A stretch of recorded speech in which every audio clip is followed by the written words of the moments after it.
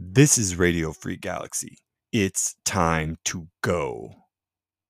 This is the space age, and we are here to go. 3, 2, 1,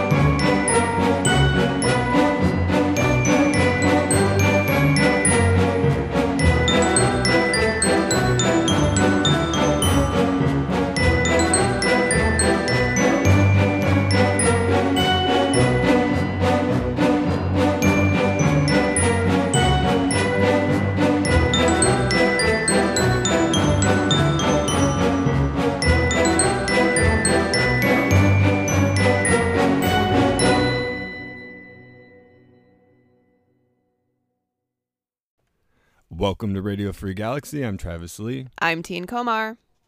And I'm Kelly Holder. Thanks to Kelly Holder for co-hosting this week. It's episode 108 of Radio Free Galaxy. Trisha and Adam will probably be back next week when we have something they're more interested in talking about. But for now, it's the three of us. And thanks again to Kelly, who is the co-host of Two Broads and a Bottle of Wine, a very fine podcast. You said you guys are in hiatus right now, Kelly? Yeah, we're in hiatus right now. Leslie and I both have had a bunch of life stuff happening. So Yeah. in the middle of July, we are going to reconvene and figure out our next plan of attack. Okay. So, yeah.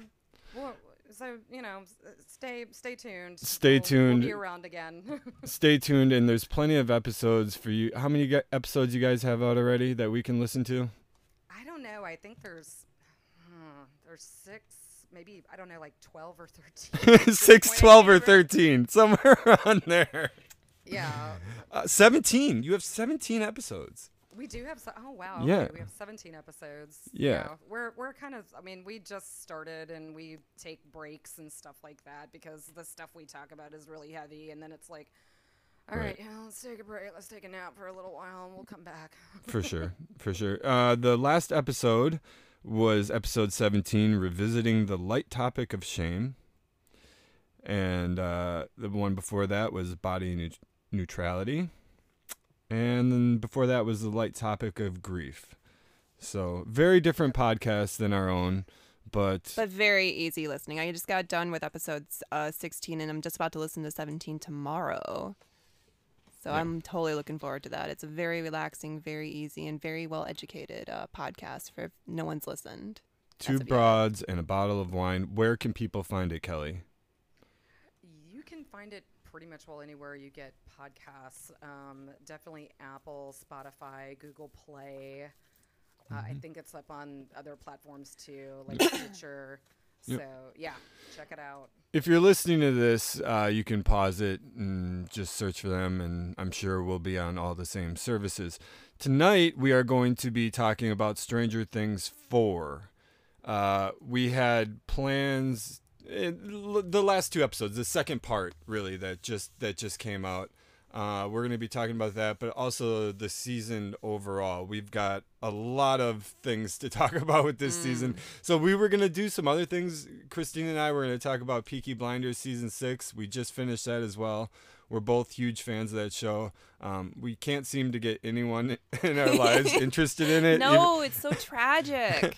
It really pisses me off. I like every friends gathering I go to, I try to get people hyped on Peaky Blinders, and they just kind of look at me funny. Yeah, or you try to do like some quotes or some cool sayings from the show, and it just completely flies over everybody's head. Even in the nerddom world, it's just like, ooh. Right. So let's just talk about it for like a couple minutes. Like season 6, definitely, it feels like there's something missing because the actress that played Aunt Polly passed away. Yeah. And so they drastically had to change the whole storyline because Polly's not there. And she was one of the main characters there's a lot of this gypsy shit going on in this new season. There's a lot of gypsy curses and just, gypsy stuff that it looked like there could have been even more. Oh yeah. And like, Aunt Polly was like kind of the, I'm saying flippantly, but she was like the queen of the gypsies, and so she would have been involved so much more in this season. And her presence not being there really brought the whole season down for me. It's still great. It was still great. Still awesome to be in that world again with the characters and but overall I just felt like there was something missing. Right? No, I totally get that, because the thing is, at least where I thought the show was going is that they're going out of the era of superstition into like the industrial era where like, prohibition's gone, so now people are trying to, actually be legal bootleggers, and like there was like a bunch of drug smuggling and stuff in this, which is fine, but like Thomas Shelby or Cillian Murphy, right? That's his name? Cillian Murphy. I love watching Cillian. I don't know. Either way, it would be really dope first name. Yeah. I love his presence on screen. I could pretty much watch him all day, just kind of jaunt around. Smoke cigarettes. The way he smokes a cigarette by like doing this like back and forthing across his lip. He does it every single time. Like it's fascinating. But yeah, without Polly there, because she was kind of like his consort, like she had like these witchy powers because she really did believe in like the gypsy stuff. The gypsy lore is very strong in this show, and I actually really like that. And it just seemed very weird where they were kind of just, I don't know, wandering around in the mist. I mean, it ended up being an overall decent season, but yeah, without Polly's strong presence in there, it just felt kind of weird. Arthur's lost in addiction, so you don't have that strong presence of like Arthur there.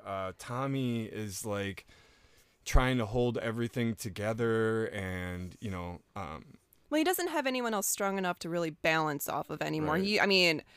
And that's kind of what the story that they're kind of telling, that Tommy's just all alone now. That Tommy's all alone now, and we're not going to spoil the end, but that's kind of what it is that Tommy's going on a journey now to like go and find himself. So it was really fun. I enjoyed it. It felt really short. 6 episodes was kind of bullshit. Yeah, but they were very long. I mean, I could always watch more of this world because for a timepiece, it is quite excellent in everything that they do. Yeah. Like that just doesn't happen very often. But it also is the last season of Peaky Blinders, so it is, but it's not the end of the story. So what the deal is, the creators of the show have said that this is definitely the last season, but there will be a movie coming out that will conclude the Shelby storyline. It's not going to start shooting until next year, they said, so we probably won't get it till like 2024, 2025, something like that. But if you're a fan of Peaky Blinders, you should kind of be used to like waiting 2 years between seasons anyway, because that's kind of what it's been this whole time. So it's a good season. It leaves you on a cliffhanger.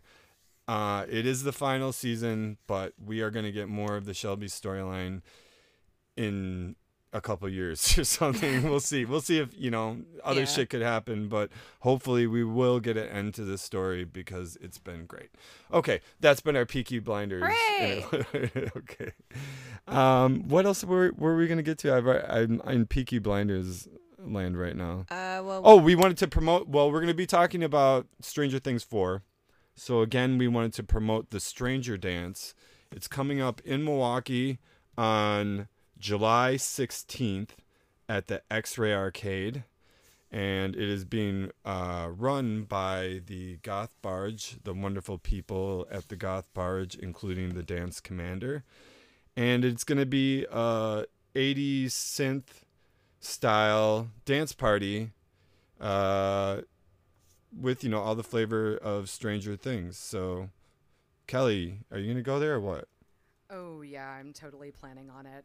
Yeah, So July 16th, X-Ray Arcade. It's no cover for anyone over 21. Mm-hmm. We're all going to be there, and hopefully we can drag Trisha there. Maybe we can get Adam there. We'll tell him that there's arcade games at X-Ray Arcade. It's not just a pretty name, and maybe he'll come. There's amazing arcade games there that he would totally be like jamming out on. I know. They So have yeah, pinball. check out. Yeah, and pinball too. So. Ooh. Check out the Stranger Dance run by the Goth Barge and look for the Goth Barge on social media. They're pretty cool and they run a lot of really cool events, not just Stranger Things inspired events. All right, we are going to take a break right now and we're just going to get right into the Stranger Things conversation. If you haven't watched it yet, we're going to get into full spoilers. So go finish it, come back after the break. We're going to be watching or talking about. No, I just finished watching it. We're going to be talking about Stranger Things 4. Full spoilers right after this. Stay tuned.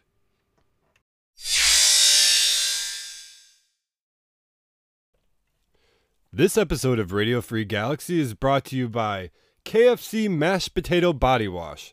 It doesn't clean for shit, but boy does it taste good. I forgot my line.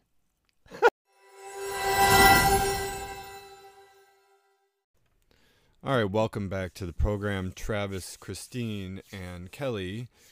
And we are talking about Stranger Things Season 4. Just dropped this last week on Netflix, the second part of it. The last 2 episodes were about 4 hours long total. Yeah. So basically one Zack Snyder. One Zack Snyder length long. So, like, yeah, Stranger Things Part 2 is one Zack Snyder long. And, yeah, so I like the season. I don't know where to start. I'm still processing this whole season altogether because Christine and I literally just got done watching it like an hour ago or whatever, and I'm still thinking about all the things that happened in part 2. I don't know. Let's talk about Stranger Things overall, just to start with. Really the big first, like, streaming hit. Yes. Right? Yeah. I mean, there were other things that were being streamed maybe at the same time, and other shows that, like, we're talking about Game of Thrones was going at the same time, right? But that didn't start out as a streaming show. You know, people came to it later and were streaming it later, but it didn't start out as a streaming show. It was just on HBO or whatever. The first purely streaming hit series and like a phenomenon was Stranger Things. It grabbed me right from the beginning, just like right in my little nostalgia nodules, and just held on to me and was like, ooh, you like this 80s stuff? Well, I'm going to give you some of this 80s stuff. And I mean, these kids are like, this is my friend group from when I was a kid. So, you know, I was born in 78. So I'm maybe just a little bit younger than these kids. But I mean, the things that maybe they were doing in like 85, 86, maybe I was doing in 88, 89. But I mean, I was into all of these things. From the moment I was like 9, 10 years old, I was playing Dungeons and Dragons. And I played it with a very similar group of friends that they have in this series. And we were into the same things, and just like heavy metal and the music and everything else. It just hits me in all my nostalgia spots, and I just love this series so much. It's gone up and down over the seasons as far as the storyline, whether I dug it or not. I thought season 2 was largely just a big miss, but it was so it was still so wonderful to be around the characters and those people. The things that I really just hated were, I felt some storylines were just so out of character for these characters. I felt like I knew these characters already from season 1, like they were my best friends, and I could equate, each one of the characters to a person I knew then or still do now. And in season 2, it was like they all just, for whatever reason, maybe it was a good story, because sometimes that happens to kids when they're growing up, that they maybe lose their way for a while and come back. And, that happened to some of your good friends when you were younger. Maybe it disappointed me like that, but I'm talking a lot now, but like, I love Stranger Things. And then last season came up a lot for me. I really enjoyed it. And then this season has been great. I think it's a little overlong. I think there's a lot of time spent in this season with just like walking around in really dangerous places and taking like 15 minutes to talk about your potential relationship or past relationship or future relationship. Like, you're like walking through the Upside Down and like you're kind of like flirting. Man, when you're talking about love, time doesn't matter, no matter what it's like insane hellscape you are in. I know. I just feel like there's large chunks of this season that could have been cut out and made it just a little bit neater, flow a little bit better. That's my biggest complaint. I have some in particular character complaints that we'll get to later and some of the characters, but overall I just love it. I think there's some characters that are absolutely shining, but I'm gonna shut up right now. And Kelly, what is your history so far with Stranger Things? I absolutely love Stranger Things. I was born in 1974. So you're right there with these kids. I'm pretty much right there with these kids. And from the very first episode, and it was when they were riding their bikes home at night. Yes. After the D&D session, I was like, oh, that's my childhood. Yes. And like the fact that these kids were just like running around, running amok. Parents didn't know where they were. They were just on an adventure, meeting somebody weird, and then, the hilarity and danger ensues. Like, I was just like, I love this so much. And, like, I knew all of these kids. Yep. Even in second season, because I think that's when Max comes in. Yeah. And yeah, it was. And so I was the kid. So I moved around a lot as a kid. Like every 5 years we moved because my dad would get some job transfer. So like her being the new kid on the block and that whole thing where like, friends kind of like fall away from each other, but then they come back for like a unified purpose or whatever. Like, yeah, like every fucking season just for me was just so, aside from like I wish I would have had supernatural stuff like that when I was a kid, but like there was so much in it that was relatable to the time and to the culture. And like my husband, when we would watch it, especially like, I think it was in season 3 with the whole mall scene. And I was like, oh my God, Walden Books. Oh my God, Claire's Boutique. Oh my God, Spencer's. Yeah. Like, we were just like flipping out the entire time because it's like, this show, like, it's just our childhood unfolding in front of us. And then with all of the music, in season 1, The Clash, should I stay or should I go? Yeah. My brother was that older brother that was like, here's all the cool music. Right. Like, I got into heavy metal because my brother was into heavy metal. I got into punk. Well, I got into punk because a friend of mine was into it. Yeah. But it was just that dynamic, like watching all of that unfold. So like, I'm sure there's things where I'm like, that could have been a little better, but I'll be honest, I'm like a super fan of Stranger Things. Yeah, definitely. Christine, how about you? Now, see, you're a little bit younger. Yeah. Than both of us, so like it still hits you in the feels, though, right? Well, the thing is, I was born in 1984, so I would have been 1 when these guys were starting off with their adventures. But I lived in the middle of nowhere, which if anyone's lived in a small town, towns very rarely change. So my town pretty much felt like the 1980s throughout my entire childhood. Right. And, you know, that like whole, how like, you know, the Communities Act, everyone wears those clothes. Like everyone was still wearing 80s clothes when I was growing up. And I'm sure if I went back to that town right now, they probably pretty much look like they did when I left back in 2000 or 2001. But the thing is, I biked everywhere, you know, with no parental supervision. I used to play D&D in people's basements or outside in their cabins during the summer, playing music, you know, or like reading comic books. Like I totally relate with Max just like you do, Kelly. But for me, it was the tomboy aspects of it because I was a tomboy growing up. So I can definitely like relate to her, like, you know, skateboarding and, you know, reading comic books and doing all that kinds of stuff. But like overall, Stranger Things was like exactly how a small town feels.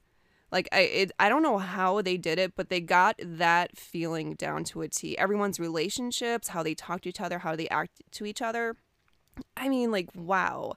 Like even the houses, like I swear to God, they just picked a town in Wisconsin and just said, hey, we're going to pay you guys a bunch of money to go wherever, and we're just going to rent your houses. Because, like, I swear I could go to any of those houses and they'll look exactly like that.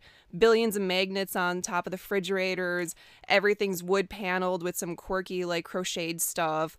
And then, like, parents with, like, frizzed out hair and, like, you know, the shoulder pads. And I just, like, everything about it, I'm like, oh, it brought back a lot of good memories. And while, and I think it was, like, 1 or 2 seasons where there just was a bunch of confusion in some of the storylines. That's like my only complaint. But everything other than that, like I could just watch on and on and on because it has everything I could possibly want in like a child empowerment movie. It hooks you. It hooks you with the nostalgia porn, but it's not just that.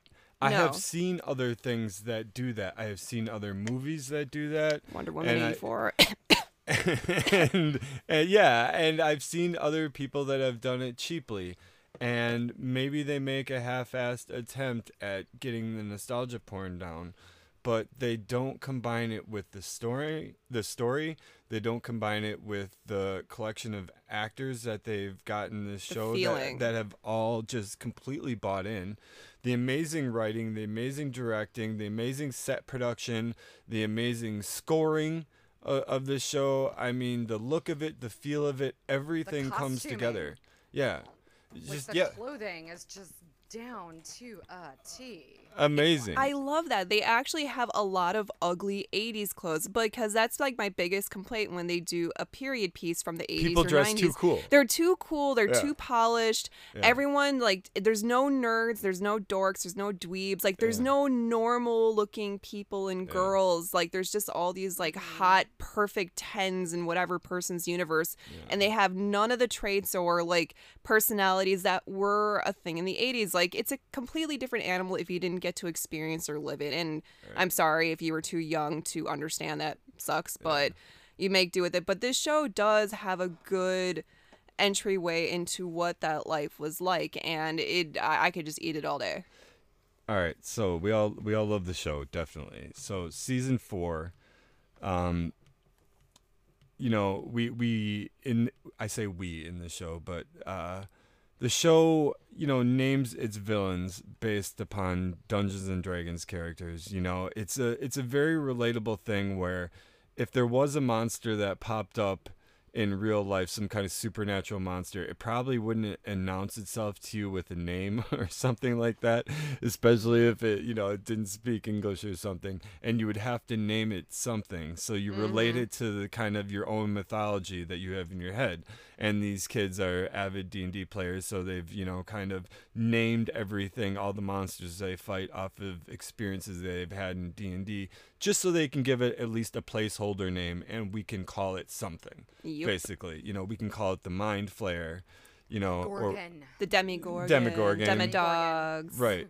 Or we can call it, you know, Vecna. So we're calling the villain in season 4 Vecna, but as I said, we are getting spoilers, and we find out that Vecna later on is the original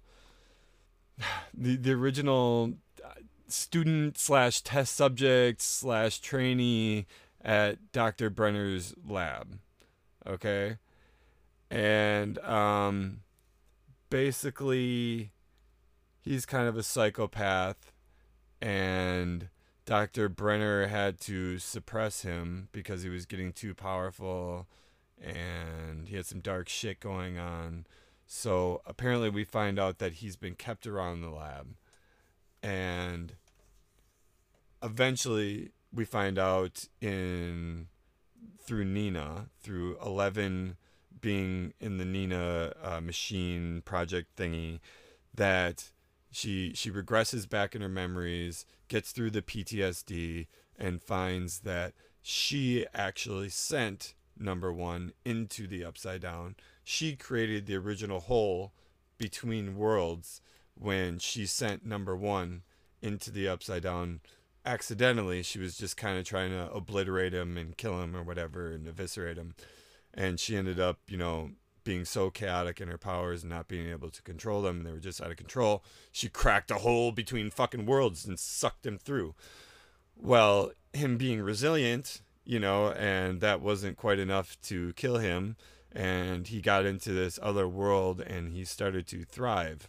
And he started to basically absorb in these dark powers. He already was, leaning towards the dark side, but this is like Anakin Skywalker going to Darth Vader, right? And really finding his true power in this other world.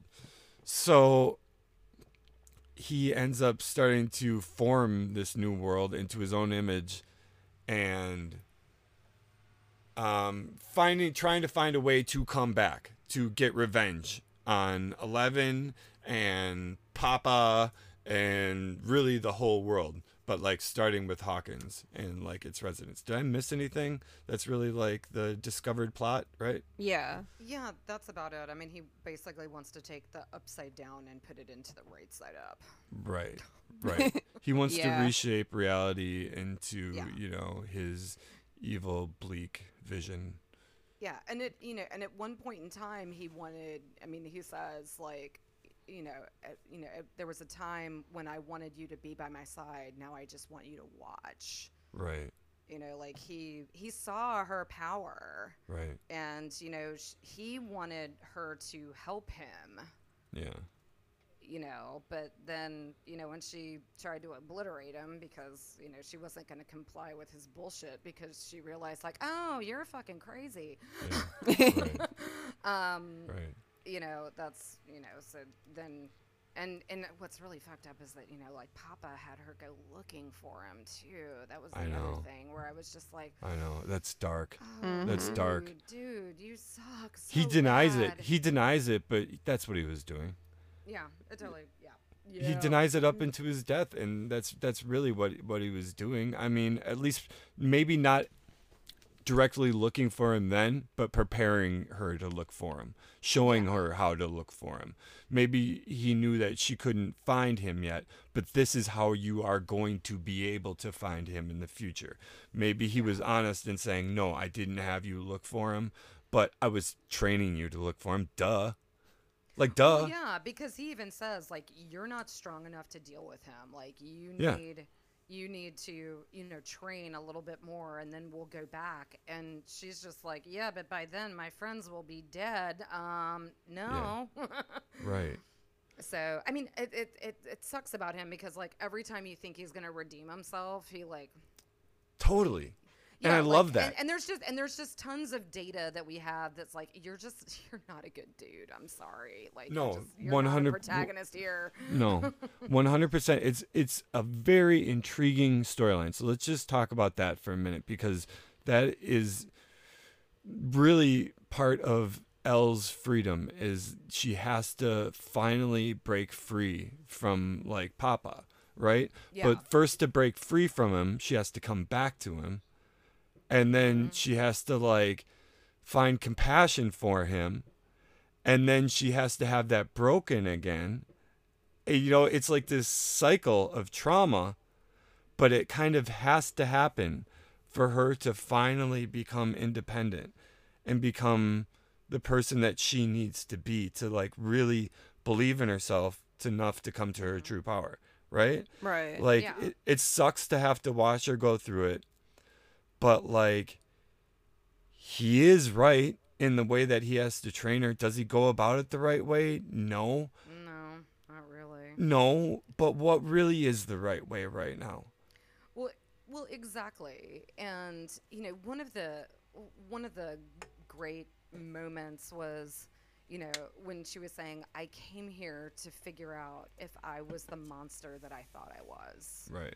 And through her being able to remember what actually happened, she's like, "I'm not a monster," because that was one of the things. My memory's gonna fail me, but like that's like one of the reasons that she lost her powers. Yeah. Was like, oh, I am this thing that they created, and it's like, that's not necessarily true. And then when she realizes that, she's like, no, it's you.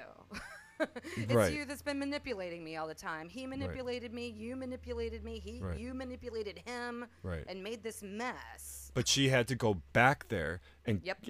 and he had to gain her trust again, and he had to destroy her again for her to see that, and it sucks.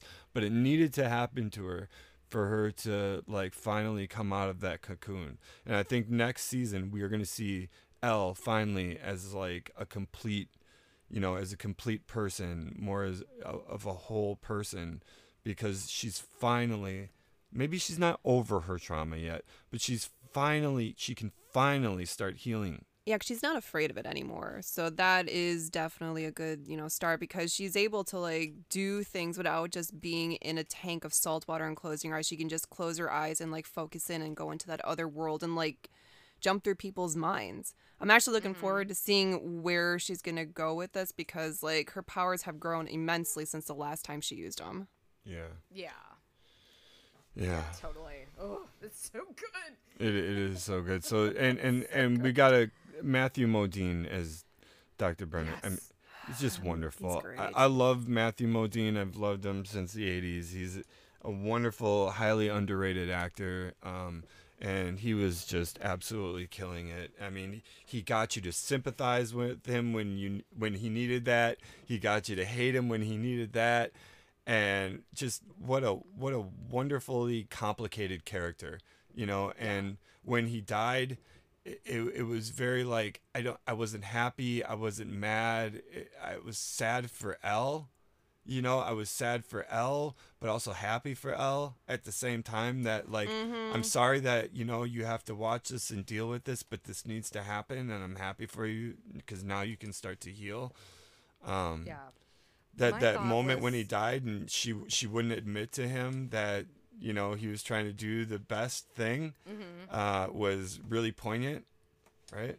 Yeah. So My thought was, that was a good death. yeah. It's not how I expected it to happen, but that's kind of perfect, like. Yeah. So anyway, the Papa storyline, that was great. Who do you guys want to get to next? Do you want to talk about Eddie? Oh God, Eddie! I knew that guy. Yeah, I think everybody knew that guy. I tried to be a little bit like that guy when I was younger.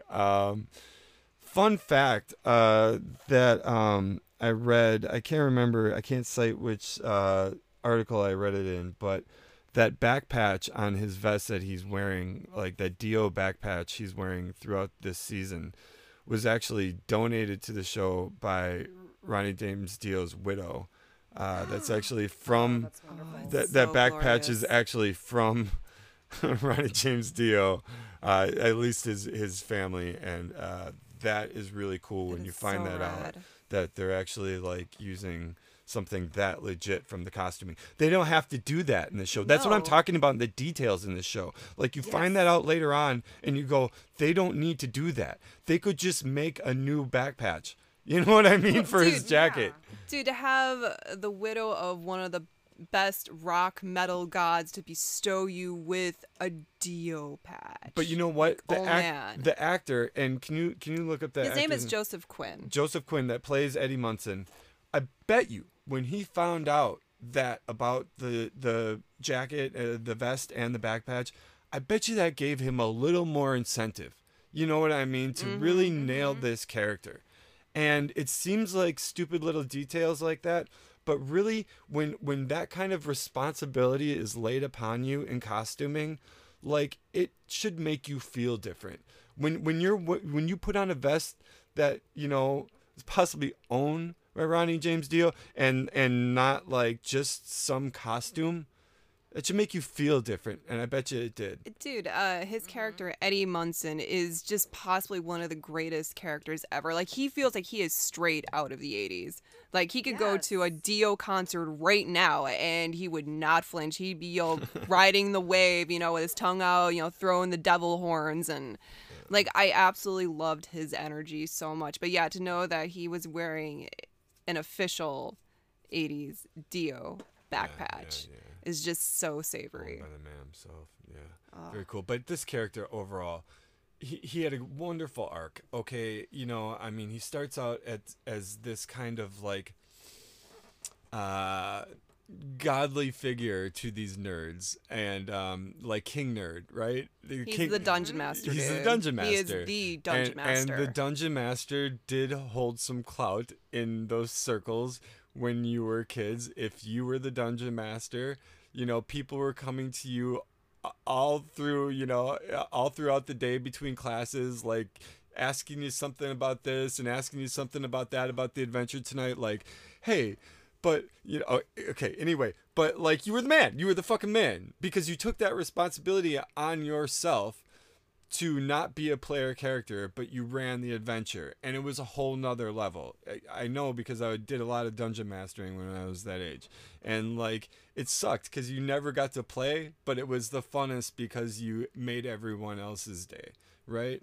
And so you had to have some personality, and you had to have, you know, some kind of spunk to you, and Eddie has it in spades, and we see him as this like godlike nerd character in the beginning, but also the weed dealer, and also in the band, and like everything cool. He's been in like, he's like a second or third time trying to graduate his senior year. Like, we all knew that guy. We all knew that guy. We all knew that guy. Oh my and God. He starts out though, when we really get to know him, as a little bit of a coward. And he says in the beginning of the season, you know, I'm the guy that always runs away from everything. I seem like I'm really cool, and I seem like I'm under control, and I always know what I'm doing. But the truth is, when it really counts, I run away. So when you hear that, and you're thinking about the storyline to come, you're like, at least me, I'm going, oh shit, he's gonna sacrifice himself in the end. I know. If this is done right, I know. you know, we've seen this movie before. Sometimes it's not done right, but if it's done right, you know that, okay, he's going to sacrifice himself in the end, and that's the only way that this can pay off properly. If he doesn't, I'll be kind of disappointed now. It's like if you show a gun in the first act of a movie, you have to use it by the third act. Or, you know, otherwise, why even show the gun? So if you're going to pull out that line, you have to use it later, and you know he's going to die. So that kind of took a little weight off his death in this last episode for me, because I knew it was going to happen.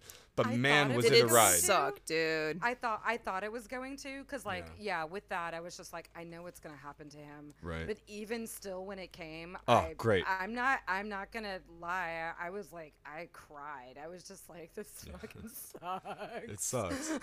Dude, it sucks. Especially the scene before it where he's rocking out to Metallica on top of the fucking mobile home. Like, dude, God, I was like, I kid you not, I was throwing horns and head banging and singing along. I was like, and I just looked at my husband. I was like, this is the fucking best scene ever. I know. Yes. I think I was like, hell yeah. Like, yes. I know. What a triumphant moment. Just what a triumphant moment. That moment, and the moment where he says no. The moment where he says, no, I'm not running away. Yes, I could go be safe. Yes, I could do all of those things. But the moment he decides to be a hero was the moment that really choked me up, because instantly you know, like okay, he's going to die. No matter what else they show me that's going to be guessing, he's going to die, and that's okay. And that's when he okay. cut the fucking bed sheet, I was just like, oh, fuck, here we go. Just the part with him and Dustin just chokes me up. But it's just they are such fabulous actors. And like, dude, Eddie Munson will live forever on. He needs a statue. For real. Like he needs a statue, dude. He was so great. Yeah. You know, one of the things, and this might be like too heady, nerdy reading into things, but I also felt like the Eddie Munson character was a nod to the West Memphis Three. Yeah. The three kids who were totally accused of, in the Satanic Panic. Mm-hmm. And, it basically ruined their lives because that was pretty much, him. I mean, he was just this dude who liked heavy metal, liked playing D&D, but he became this demonized satanic character. And I was just kind of like, I don't know if you're giving a nod to the West Memphis Three, but I'm going to take this as a nod to the West Memphis Three. I did not think about that. Thank you for bringing that up, but it makes total sense. And I also remember reading about the West Memphis Three that the guys from Metallica like fought for them and like lobbied for them. Didn't they? Am I wrong about that? Yeah, actually, I'm gonna forget who it was exactly. It might have been Metallica, but yeah, there were. It was more than one heavy metal band that like came forward and like paid for a lot of their legal fees. I mean, the main guy, and I'm sorry, I'm totally failing on his name. I did not come prepared with my research. No. But he was eventually released from prison. Right.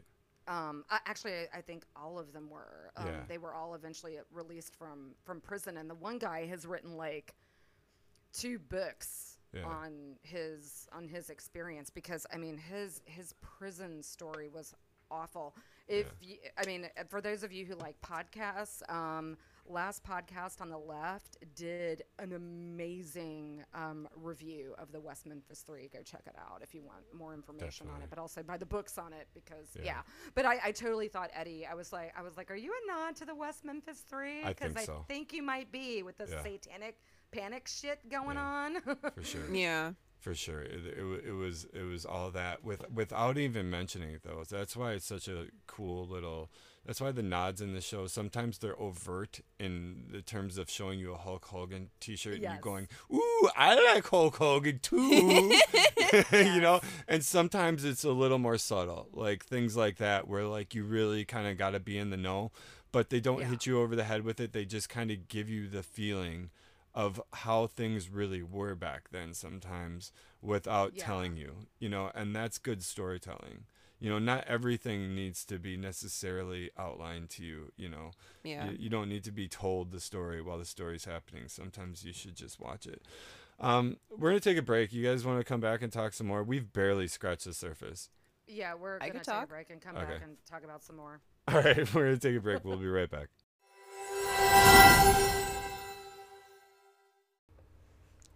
This episode of Radio Free Galaxy is brought to you by Eddie Vedder's Cheddar Wurst. Eddie Vedder's Cheddar Wurst are the only brand of cheese-filled sausage that will keep you even flowing all day long. Find them in your local supermarket today. Eddie Vedder's Cheddar Wurst. All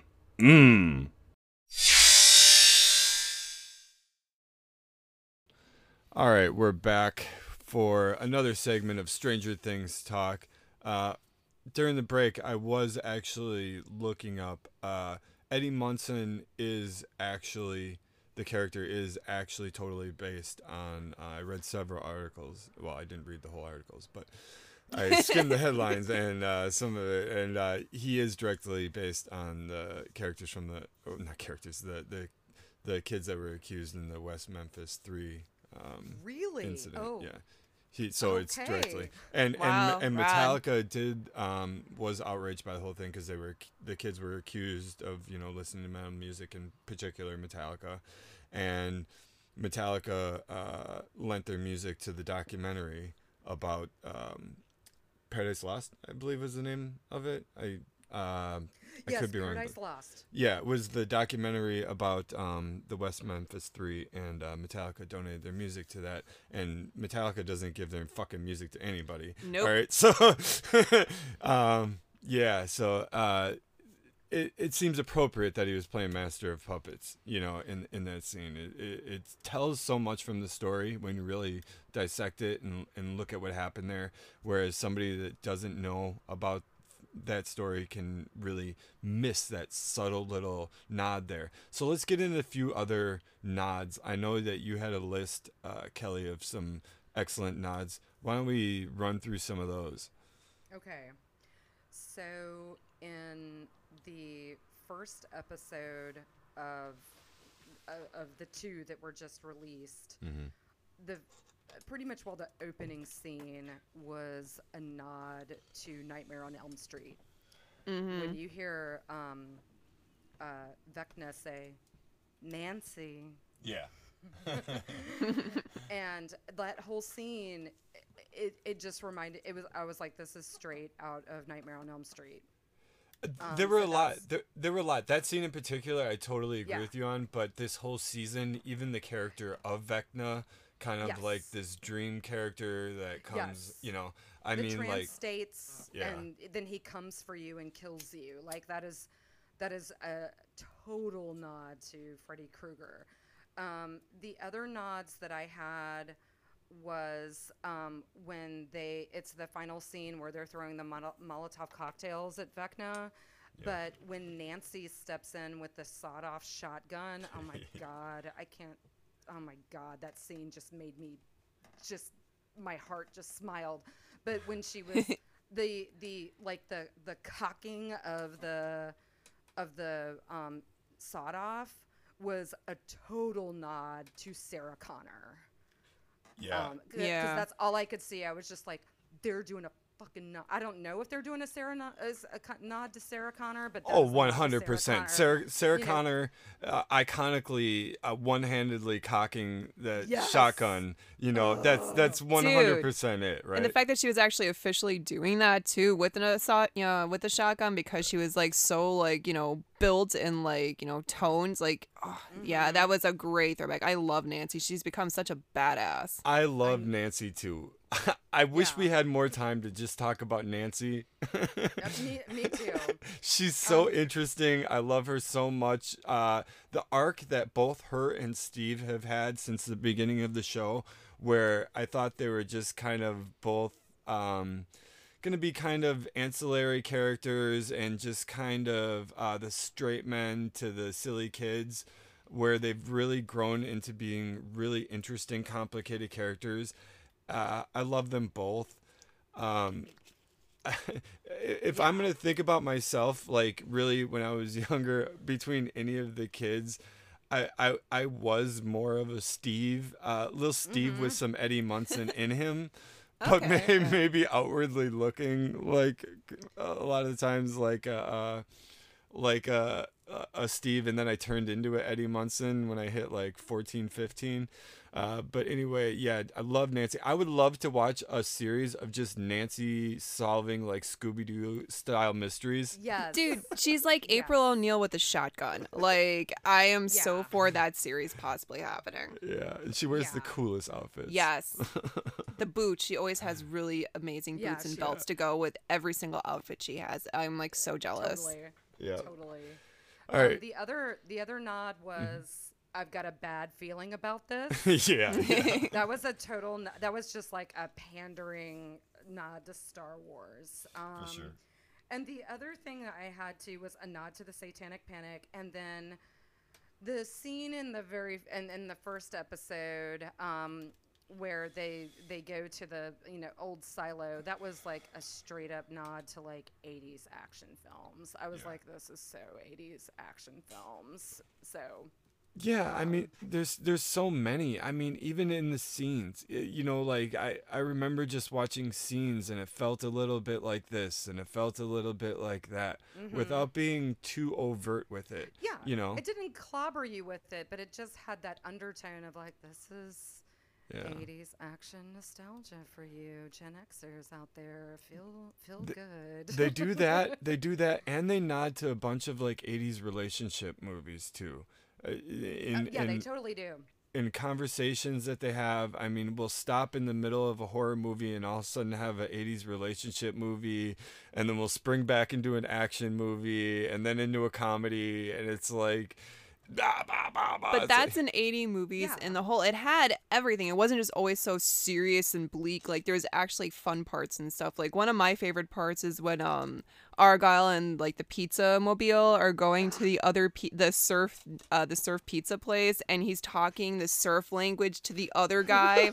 And like I almost wanted to shed a tear because it was so beautiful, because they were on this whole other astral level of communication. Yes, and then I also want to give a shout out. His hair is so amazing. Argyle? Yes, It's dude. beautiful. He's got the most beautiful hair because he eats pineapple on his pizza. Yeah.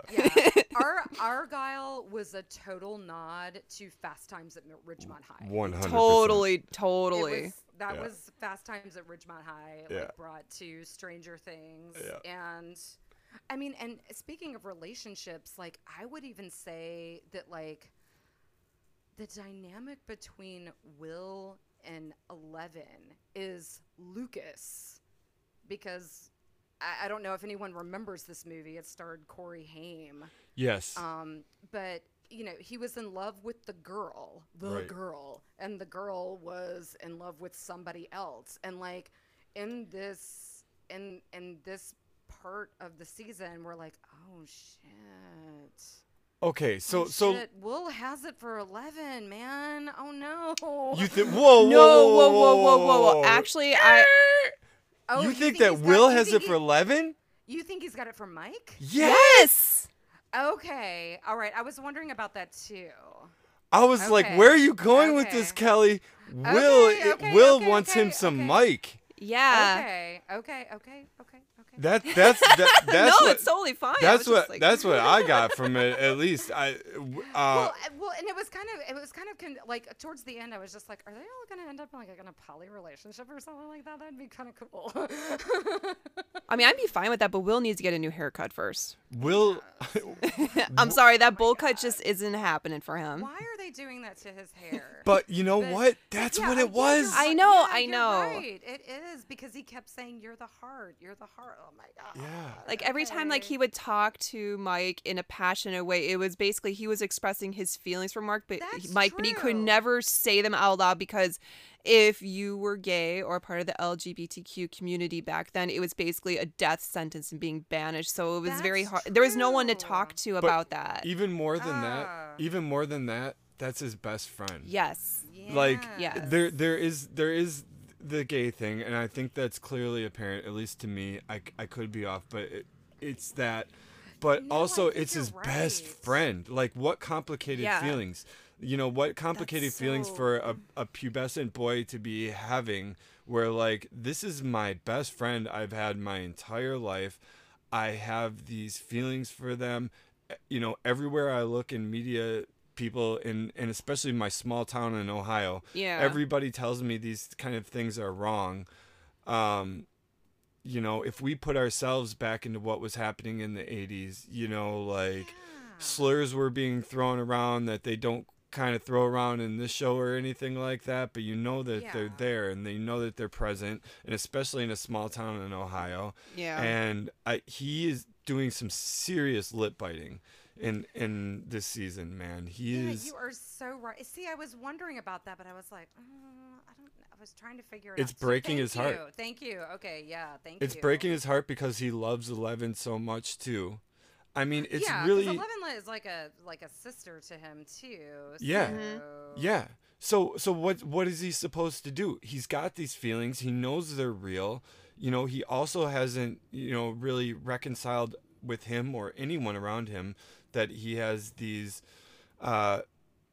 homosexual feelings, you know, so like, and he probably feels shame for that. The dude was like stuck in like this supernatural state for like so long. I mean, he's really coming back to just feeling human. But yeah, then you got on top of that, you got the, you know, teenage hormones going on, and, you know, you're growing as a person, and you have no one to go to, and with all the other stuff going on, it's just like, I can't imagine what it's like to be a teenager if you had to deal with all that in a time where you didn't have the internet, you didn't have phone access, there wasn't groups that were going to come and protect you if someone was trying to hurt you. Like, there's a whole lot that can be said just with how he looks and talks to his friends, but this group is so tight that, like, I don't like, I think he's putting his feelings aside to just make sure like his friends and his family are okay. So like there's just a whole lot going on with him. But one person that does see it is Jonathan. Yeah, his brother. Well, yeah, and that was the whole conversation that they have of like, you know, I know I've been really distant from you, but I want you to know you can tell me anything, and I will always love you. You are my brother. Right. What a good brother. Well, shit, I've just had another sledgehammer hit me. I'm going to need 3 to 5 business days to Yeah. I mean, I could see where you see that for 11, like, but like there were just little hints, like when especially the scene in the van. The scene in the van made it 100% clear. I was wondering up until then, but it was the scene in the van where, you know, Will finally breaks down. He's been like totally silent this whole season. He finally breaks down and gives him this boost of confidence by telling him how much 11 loves him, by telling him in another way how much he loves him. Yes. He's telling him 11 believes in you. 11 loves you this much. 11 will never stop loving you. She will always love you because you're the heart. You're the best. And then Jonathan sees what's happening and hears what's happening in the rearview mirror, and it dawns on him. And he's like, oh my God, I'm so sorry for you. Because he realizes what a fix that Will is in right now. And he knows that he can't just come out and say it to him and embarrass him. That isn't the right way to go about it. And the way he goes about it is in the best way that he can. And Will knows what he's talking about. Mm-hmm. And he knows that he knows. And he feels so relieved, maybe for the first time in a long time, where he's like, okay, maybe I haven't said my truth yet, but somebody else knows, and I'm okay with that person knowing. And it makes me feel better. It makes me feel just a little bit lighter, you know? Yeah. Oh, my God. Shit, now these scenes are even more amazing to me. Right. I know, right? Like, it just, those little extra things where I'm like, anytime like I see him, like, I'd be like, oh, like, you know, I can feel that. Like, I can feel it from him. Like, I'm tearing up when you started talking about that, because it's like, that's so like, what do you do? You love both people. And that was the theme in several 80s movies that I can think about. And like these kind of triangle movies, you know, maybe like, it's one thing when you have a love triangle where like two guys are trying to fight over a girl or something, but sometimes you have like best friends and then a girl, and maybe you love each other, but just like these other feelings get in the way, you know? And so, you know, what do you do? And the end of the world is here. Like, what could you possibly, you know, you need them to love each other right now. You know, like, you can't stand in their way right now. That would be the worst thing to do. So you have to bite it back even more. And that was like, and so it was so poignant for Will to, like, when she was fighting Vecna, to be like, you're the heart. You have to tell her now that how much you love her. And like that was gonna slice Will in half to hear that, but it's the right thing to do. Yeah, Will loves her too. Yeah. So ultimately, for the people that you love, if you have mature feelings, which apparently Will does beyond his years, if you love people, even if you can't get your way, you still keep on loving them. You know, just because maybe it can't work out the way that you want it to work out doesn't mean you should stop loving them. You know? Exactly. Usually in our lives, we end up ending relationships a lot more immaturely, and we can never talk to the people that we are no longer in a relationship or whatever with, or we didn't get what we wanted from. And that sucks. But sometimes, you know, whatever. But that's a great one. Let's get to a few more. We've really got to hit a few more things.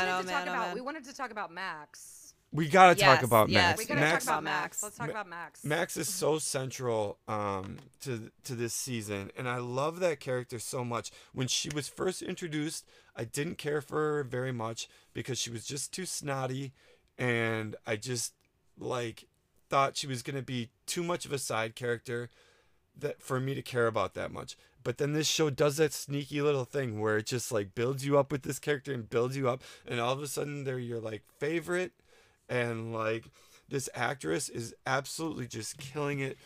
Episode 4 of this season has got to be one of the greatest episodes of TV I've ever seen.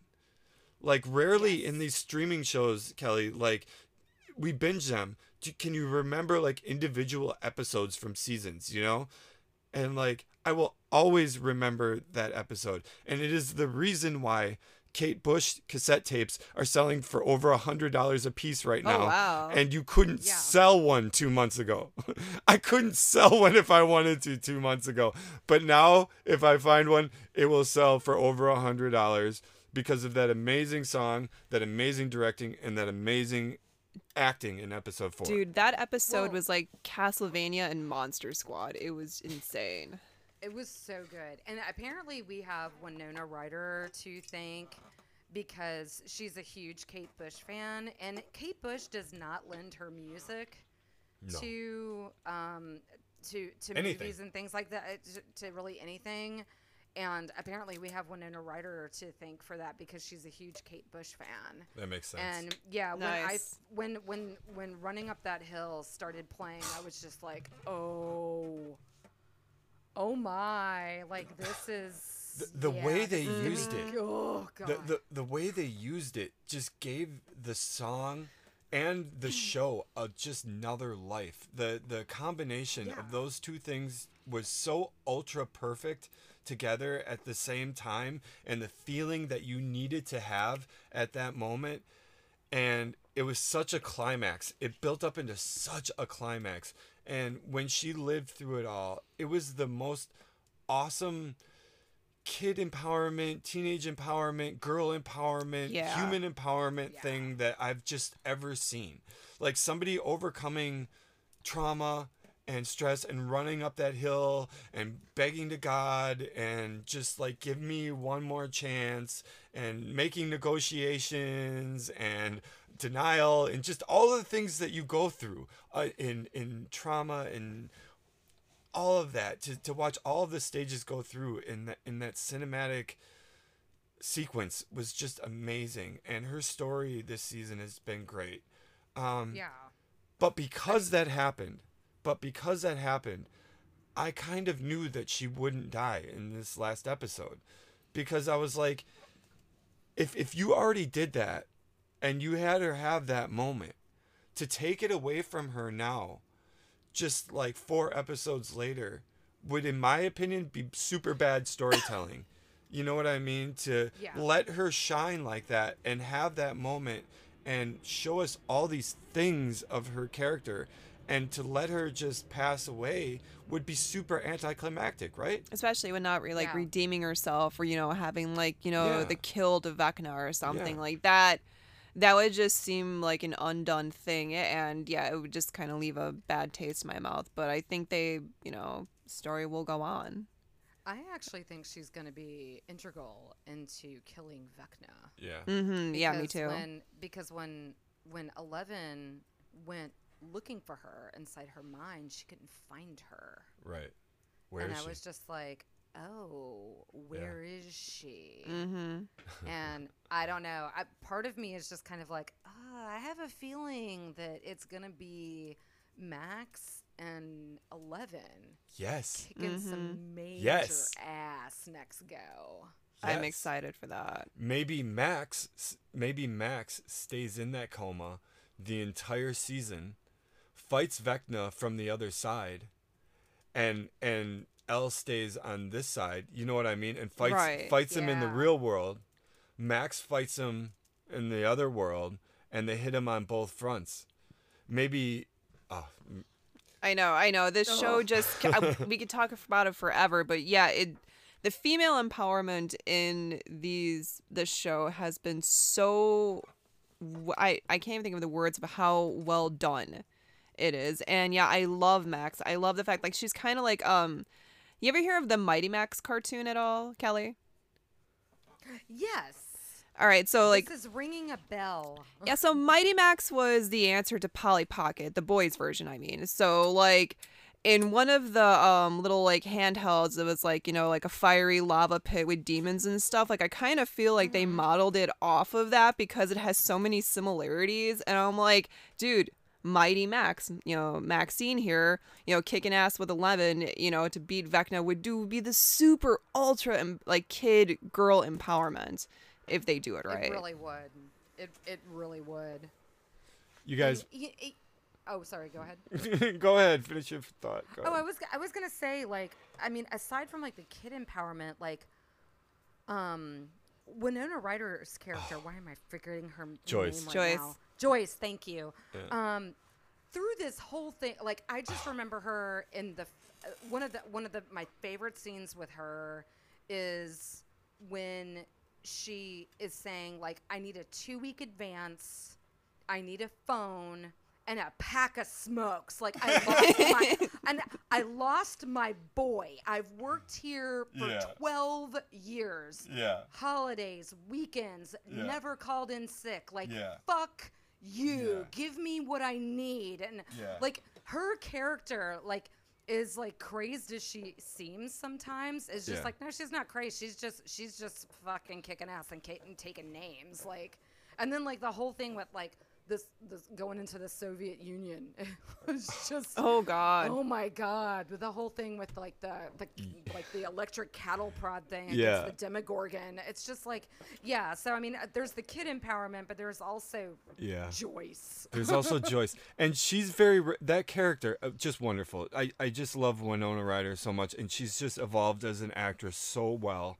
She's just so wonderful in the series. She's so strong, yet vulnerable, yet quirky and cool and square all at the same time. She reminds me very much of several Talia Shire characters. Yeah. From movies. Just like that type of character. And in this season you get very much the Talia Shire Sylvester Stallone dynamic, and kind of Rocky Adrian kind of thing with Hopper. We haven't even talked about Hopper. Hopper goes through so many trials and tribulations this season. Just the whole thing he went through in the prison. He's been through some stuff, a lot of fat jokes at the end because he lost some weight. So good seeing him and Eleven reunited again at the end. That was that was another tearjerker. There were so many times I cried during the last during the last episode, but when Eleven starts to blubber, I was just like, I'm gonna blubber too, because like the two of you, like, she was this wayward child that just happened into his life, and then when she was taken back into the Upside Down, he left her waffles, and it so like just the relationship that they have is just one of those things that is it's beautiful. It's wonderful. It's just so wonderful. It's beautiful. At the end when she says, "I left the door open 3 inches." 3 inches. Oh, I know. I choked up. Was that a total "I love you 3000" moment? Yes. That was "I love you 3000." Oh, and so while we're on the tear jerking moments, when Max dies, and the scream that Lucas lets out. Oh, God. God. He says, he was like, get help. And then he just does that,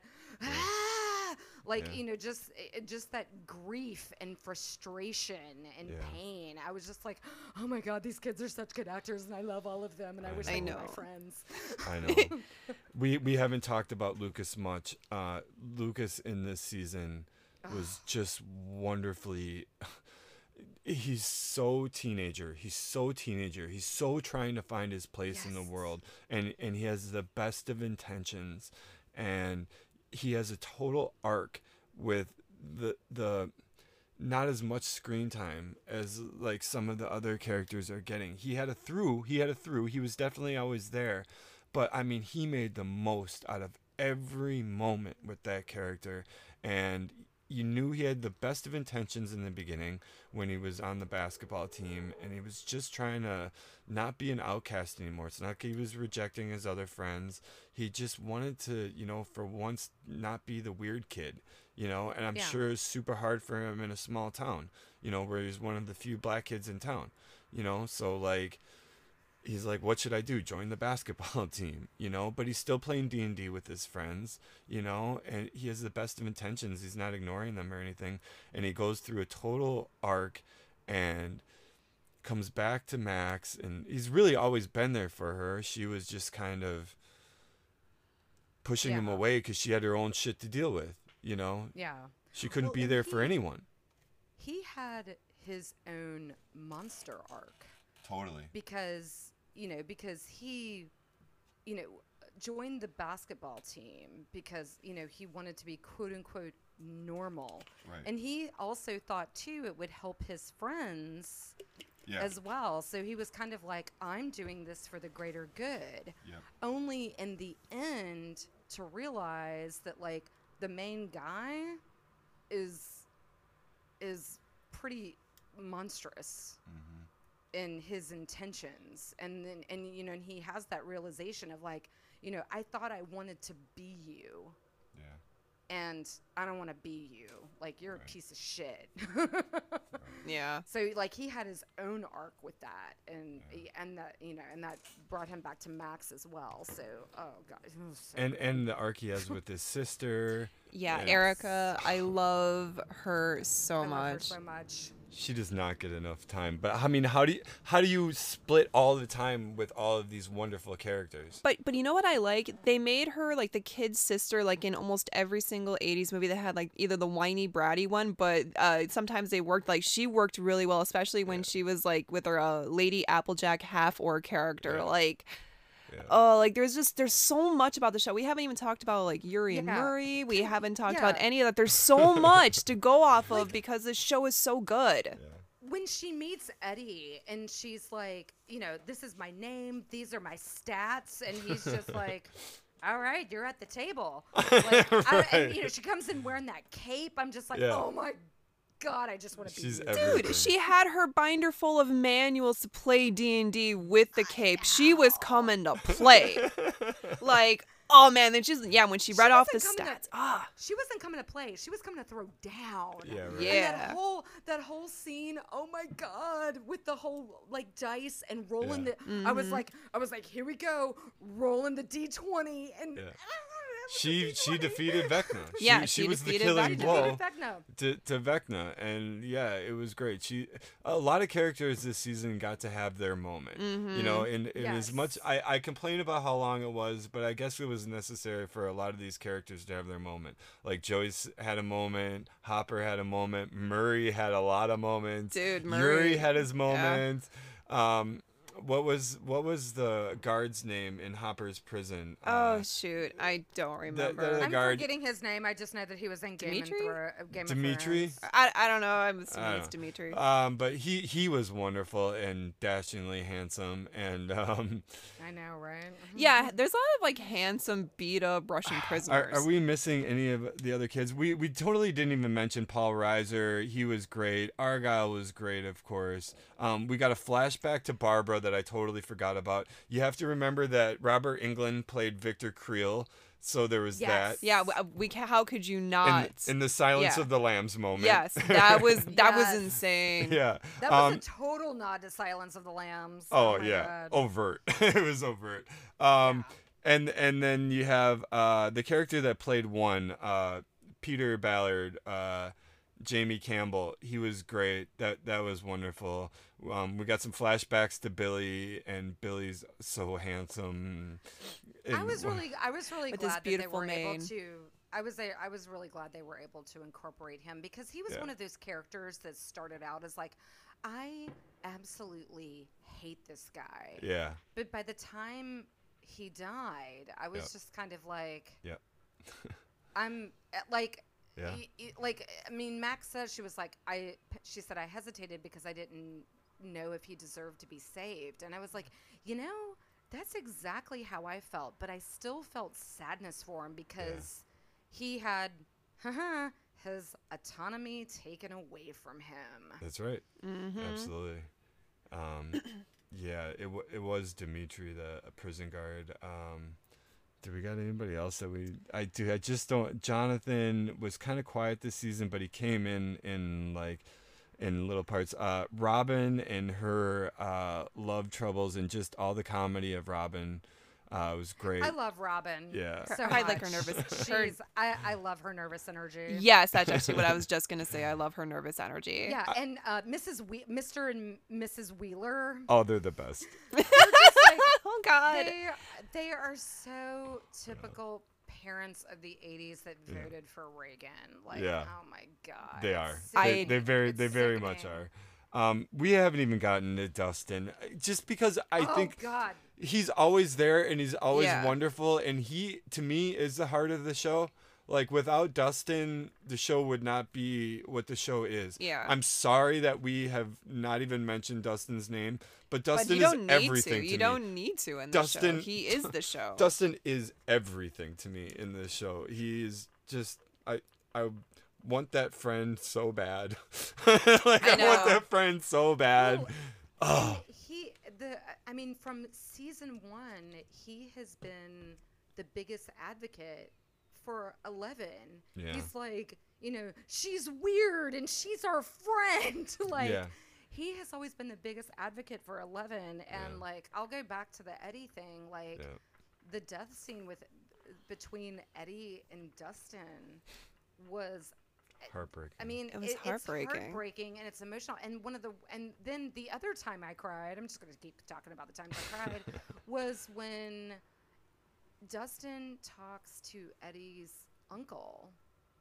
Oh. And he gives The him pick. the necklace that had the pick on it. And again, nod to the West Memphis 3. He said, I was with him when the earthquake came, and he was trying to save this town that hated him so much. Right. Yeah. And, and the uncle just breaks down and cries. And, oh my, again, I'm going to need 3 to 5 business days to recover. We got to mention Susie. Dude, she had her Susie, moment yes. again. in that crazy house That with crazy all, weird house all she those lives in. those savage children running around with arrows, and the dad's locked himself in the office because they're monsters, but there's no mom. It's just the kids running it like a Peter Pan style thing. Yeah, Lord of the Flies. Why am I laughing at that on reference? there? That whole I scene don't is know. just I don't know, like- but it's wonderful. It's wonderful. Also, me and Christine were just looking on IMDb, and believe it or not, Carrie Elwes is in this season. He's the mayor, apparently. Yeah, Yes. That's Did I right. miss that? That's right. It's like it's like in the very first episode. I Oh, think, man. because they're accusing him of all the bad things that were Right. happening. He was in season 3 too. Okay, you know what? God, why I totally did missed I that. must have completely overlooked it, because as soon as we started going through, I'm like, wait, I love him because he's handsome and he's also really cheeky, and it's Yeah. like, wait, I missed And this Princess man. Bride. Yeah, right. Princess Bride. Right. Men in Tights is also a very Men in good Tights. one. Yes. Men in Tights. Yes. Men in Tights. Well, I mean Mel Brooks. Yeah. Yeah, anything Mel Brooks. Love Bites, which I Look, hate. ladies, I could sit and talk about this forever, but we really have to wrap it up. We're running over. Oh, So, man. look, Yeah, we're maybe way you over. didn't learn anything interesting about this season. Maybe we revealed something. I don't know. But we like talking about it for a while, so I hope you liked listening to us talk about it. That's what this podcast is supposed to be. A conversation among friends, by listening to us friends talk about the things that we like or don't like. Maybe, you can throw your headbuds. Your headbuds. your earbuds in or your headphones. You can put your headphones on and you can feel like you're having a conversation with nerdy friends just like us, and we can maybe help you get through your day at work or when you're driving or whatever it is. So thank you all for listening to us talk about Stranger Things, and this is episode 108. We're done now. You can catch us all over the internet on Instagram and on Facebook and Twitter and YouTube, and you can find So Geek Girl on TeePublic and buy her wonderful t-shirts. SEWGEEKGIRL, all one word, and she's got some cool artwork up there. And you can also find Kelly Holder over on the Two Broads and a Bottle of Wine podcast. Same place where you're listening to this. Wherever you're listening to this, you can probably listen to that. So, stop listening to this right now and just like cross over there, and it'll be wonderful. So thank you for being. Yeah, go ahead. You can also find at Two Broads and a Bottle of Wine on Instagram. You can also find me on Instagram at Virgo Dances. Thank you. Thank you. And thank you all for listening. Thank you for being on again, Kelly. We appreciate it. We love you. Loved it. All right. And we'll see you next time on Radio Free Galaxy. Bye. Bye.